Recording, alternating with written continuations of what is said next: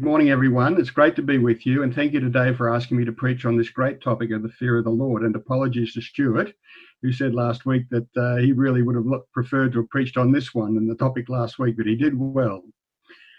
So we're in our current series in the year of biblical literacy, and the topic is the series is the God I don't understand, the seemingly difficult things in the Old Testament. And the fear of the Lord, the topic this morning, seems incompatible to many of us in regard to the idea of the love of God that seems so prevalent in the Bible. Now, I'm not a chemist, but I have had a bit of experience with gunpowder, and I know that it's made of a mix of potassium nitrate and sulfur. Those two things on their own are fairly innocuous. Put them together and you get explosive. Don't know much about perfume, but I know that the base of it is ethyl alcohol, and you add other things to it and suddenly it becomes delicious to smell.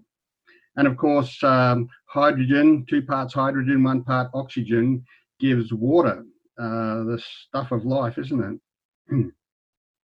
So you've got the fear of the Lord, and we're going to come to that. But the word fear on its own in the Old Testament means terror, dread, anguish, trembling, dismay, and quaking, shaking.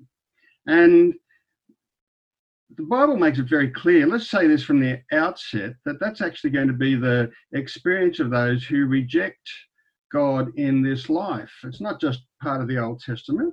The 2 thieves on the cross in Luke, one of them starts to insult Jesus, aren't you the Christ, and all this sort of thing. And the other one calls out, don't you fear God? And obviously this fellow did fear God, because he calls out to Jesus, and Jesus says, today you will be with me in paradise. One of the loveliest lines in the Bible. And, you know, it's very clear that in the end, everyone will learn that God is God. He's the one that gives life. He's the author of life. He is just. The basic tenets of the Bible. Now, the fear of God and the justice that goes with it is part of the melodic symphony line in the Bible. It's intertwined with God's covenant and with us and all of his creation. It's there at the end of the Bible, Revelation chapter 14, verse 7. He said in a loud voice, fear God and give him glory, because the hour of his judgment has come. Worship him who made the heavens, the earth, the sea, and the springs of water. And again, a couple of chapters later, chapter 19 in the book of Revelation, then a voice came from the throne saying, praise our God, all you his servants, you who fear him, both great and small. What does the fear of God actually mean for believers? Well, I thought I'd do a summary as we commence, and we've got this up on a PowerPoint. First of all, the basic description is that the fear of God is a delight in obeying God by godly living. There is a joy in it. A lot of people think that the idea of obeying God is just painful. I was at a smash repair shop locally this week, and I was just getting all this from the guy behind the counter. Nice guy, but you know, the idea of obeying God from his background just didn't really gel with him. I was so sad when I left. The Psalms portray the fearing of the Lord as the one who greatly delights in his commandments. It's a beautiful thing. I delight to please God by walking in his ways. Conversely, on the other side of the coin, is the rejection and the detesting of evil. And you see that over and over again in the Psalms. I just love the Psalms, you know, where there's this hatred of the evil around us and what it's doing to people. So that's the basic description. Let's just look a little bit closely at some of the components. The fear of the Lord is the revealing of God's character through the moral law. You see this in so much of the book that we're looking at this morning, the book of Deuteronomy, which literally just means the second giving of the law. The first giving of the law is in Exodus chapter 19, when the people first come out of the land, and then 40 years later, as they're about to cross the Jordan and go into the promised land, It's rehearsed again. And essentially it's built around the 10 Commandments, which are still pertinent for us today. Another component is the dread of the wrath and judgment of God. I've sort of touched on that already. And the fear of God is something that's evaporated from Western culture largely in the biblical sense. The wisdom literature tells us that the fear of God has a wisdom component to it, which is a large part of godly living, practical holiness, skillful living.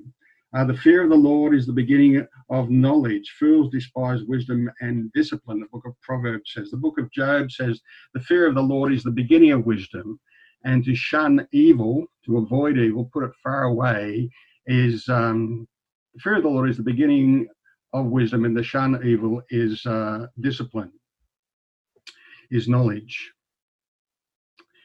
We touch on the reverential trust part, but the book of Psalms just says there's this simple trust, and then there's awe, as fear mingled with admiration. It's not this sort of awful, dreaded unapproachability that the sociologists and anthropologists often portray religion as. It is a holy respect for God and an admiring of his majesty. We will see God face to face in heaven. What an extraordinary thing. Well, let's look a little bit more closely at this marvelous text from Deuteronomy chapter 6.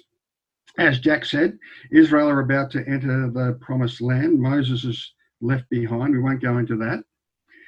One scholar that David pointed me towards when I was talking about preparation said, this is the most important part of the Old Testament, actually Deuteronomy chapter 6 to 15. Okay, that's a big statement, isn't it? I always thought sort of Genesis, but it was extraordinary for me to reflect on that in terms of our covenant relationship with God. And at the heart of this passage that was read this morning is verses 4 and 5. It's a prayer. The Jews still pray this as a prayer daily. And it says, verse 4, "Hear, O Israel, the Lord our God, the Lord is one." If you look at your footnotes, if you've got your Bible open, it says the Lord is our God, the Lord alone, monotheism, one God. And then verse 5 says, "Love the Lord your God with all your heart, with all your soul, and with all your strengths. These commandments that I give you today are to be upon your heart." Okay, to do with the heart. It's interesting that when Jesus was tested by the Pharisees, we read about this in Matthew, Mark, and Luke, he quotes this passage. What's the greatest commandment? They said, trying to catch him out again. And he answered, to love the Lord your God with all your heart, with all your soul, with all your strength, and with all your mind, and to love your neighbour as yourself. And of course, they wanted to test him more. And so he goes on and tells the parable of the Good Samaritan. And they're sort of humiliated by that. By the way, just as an aside, there's a key insight here to the personality of Jesus. He displays this simple reverence, remember the law's written on the heart, and a faithful obedience to God. Never has there been a worshipper like Jesus. He's the one true worshipper because he's perfect. And never been one like him who perfectly delighted in keeping God's word out of gratitude and appreciation.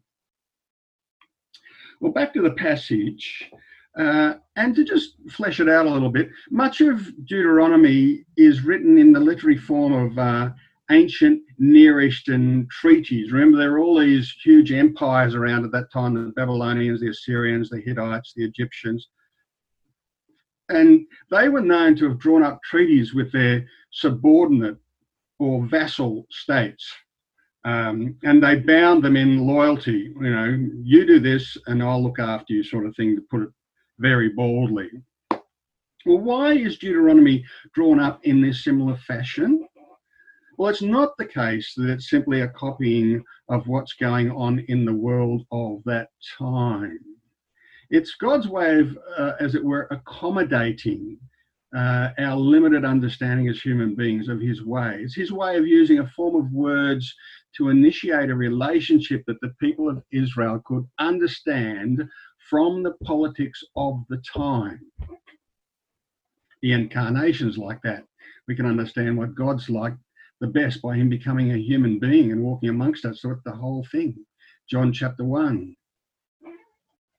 So in the early chapters of Deuteronomy, the second giving of the law, Moses rehearses what God has done for them, of how, they were slaves in Israel, then the Exodus occurred and brought them out from the sentence of death under Pharaoh. Pharaoh was putting all the male children to death, was he not? And they call out to God, and God provides the Saviour, Moses. And God led them out so that they could enter into this covenant relationship with him, and he can keep the promises that he made to their forefathers, Abraham, Isaac, and Jacob. God keeps his promises. And so here they are, perched across the eastern side of the Jordan, promised land literally over the other side. And Moses is warning them, don't forget the Lord once you enter this place flowing with milk and honey. The promised land is actually a dangerous place because it will be so wonderful. And they have to be aware of the Canaanites that are there and their false gods. David dealt with this whole business, of pushing the people out of the land a few months ago in this session. But, they're not all driven out, are they? And they have to be aware that their false gods and their false promises of significance and security in this world will be a great stumbling block for them. They will forget the Lord. And of course, Paul writes that everything that's been written beforehand has been written for our learning, so that by endurance and encouragement of the scriptures we might have hope. And here we see that both the imagery of slavery in Egypt and the temptations that are to come in the promised land of Canaan are metaphors for us. We were without hope. That's what salvation in Jesus is all about, is it not? And without God's revelation, we're like blind fish swimming in the culture around us, trying to get our meaning simply out of this world in this life. And there's a life to come, is there not? That will make this life seem like a blip. And so it's a warning to us as Christians. If we lose the fear of God, then we search for meaning and salvation in this world. And we all know people who've wandered off, do we not? And it saddens us greatly. And the whole point is that there is no salvation in this world system. People are still looking for earthly messiahs. The perfect politician hasn't come along. And in reality, behind it all is the devil seeking to rule over us. I'm going to be blunt about that. And then with him, there's no future, no hope, and he doesn't display the fine print.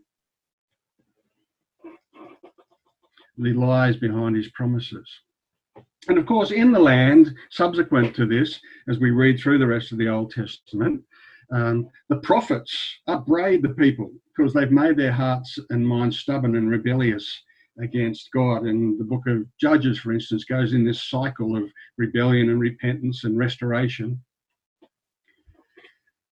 And again, the fear of the Lord is to do with our hearts and minds. It's emotive and it's cognitive. Both depend on our will to fix our eyes firmly on Jesus. The people of Israel forgot about the Lord, and they forgot that you can't be indifferent to the fear of the Lord. It is a matter of life and death. And they forgot that the fear of the Lord actually is meant to bring blessing in every sphere of life. God's not a spoilsport.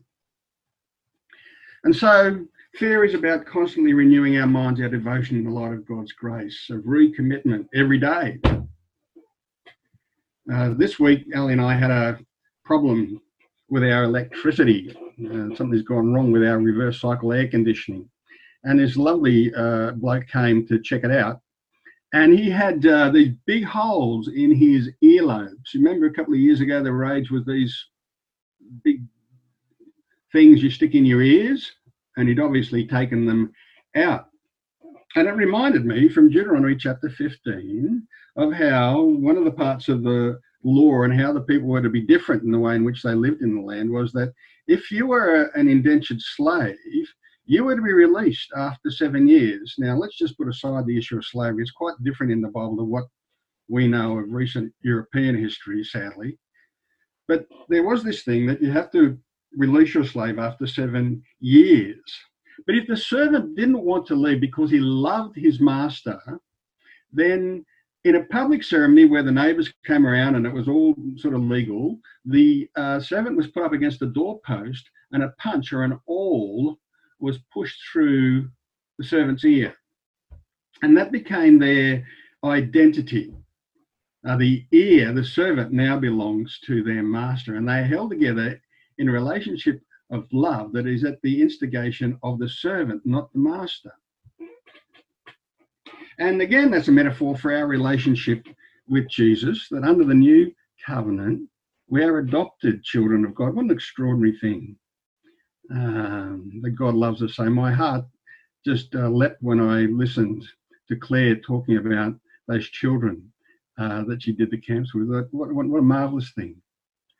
Anyway, we have the idea here of his law being written on our hearts, of us wanting to please him because of his grace and generosity towards us, that we've died in baptism. That's sort of like the all being driven through our ear, isn't it?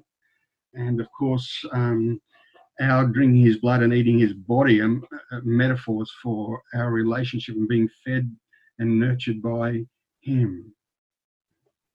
So we are nourished and blessed beyond measure. And the covenant and the attendant fear of the Lord is not an impersonal contract. So I conclude. Deuteronomy chapter 6, and I do hope you'll read it again, because marvellous passage of God's love. The fear of the Lord is about the heart, and the new covenant has written God's law on our heart. Before any of the stipulations about how to live in the land, the heart has to be right. Religion is not just about things we don't want to do. It's about pleasing the God who loves us. So it's simple devotion. Jesus said, if you love me, keep my commandments. Right, that's it. Thank you.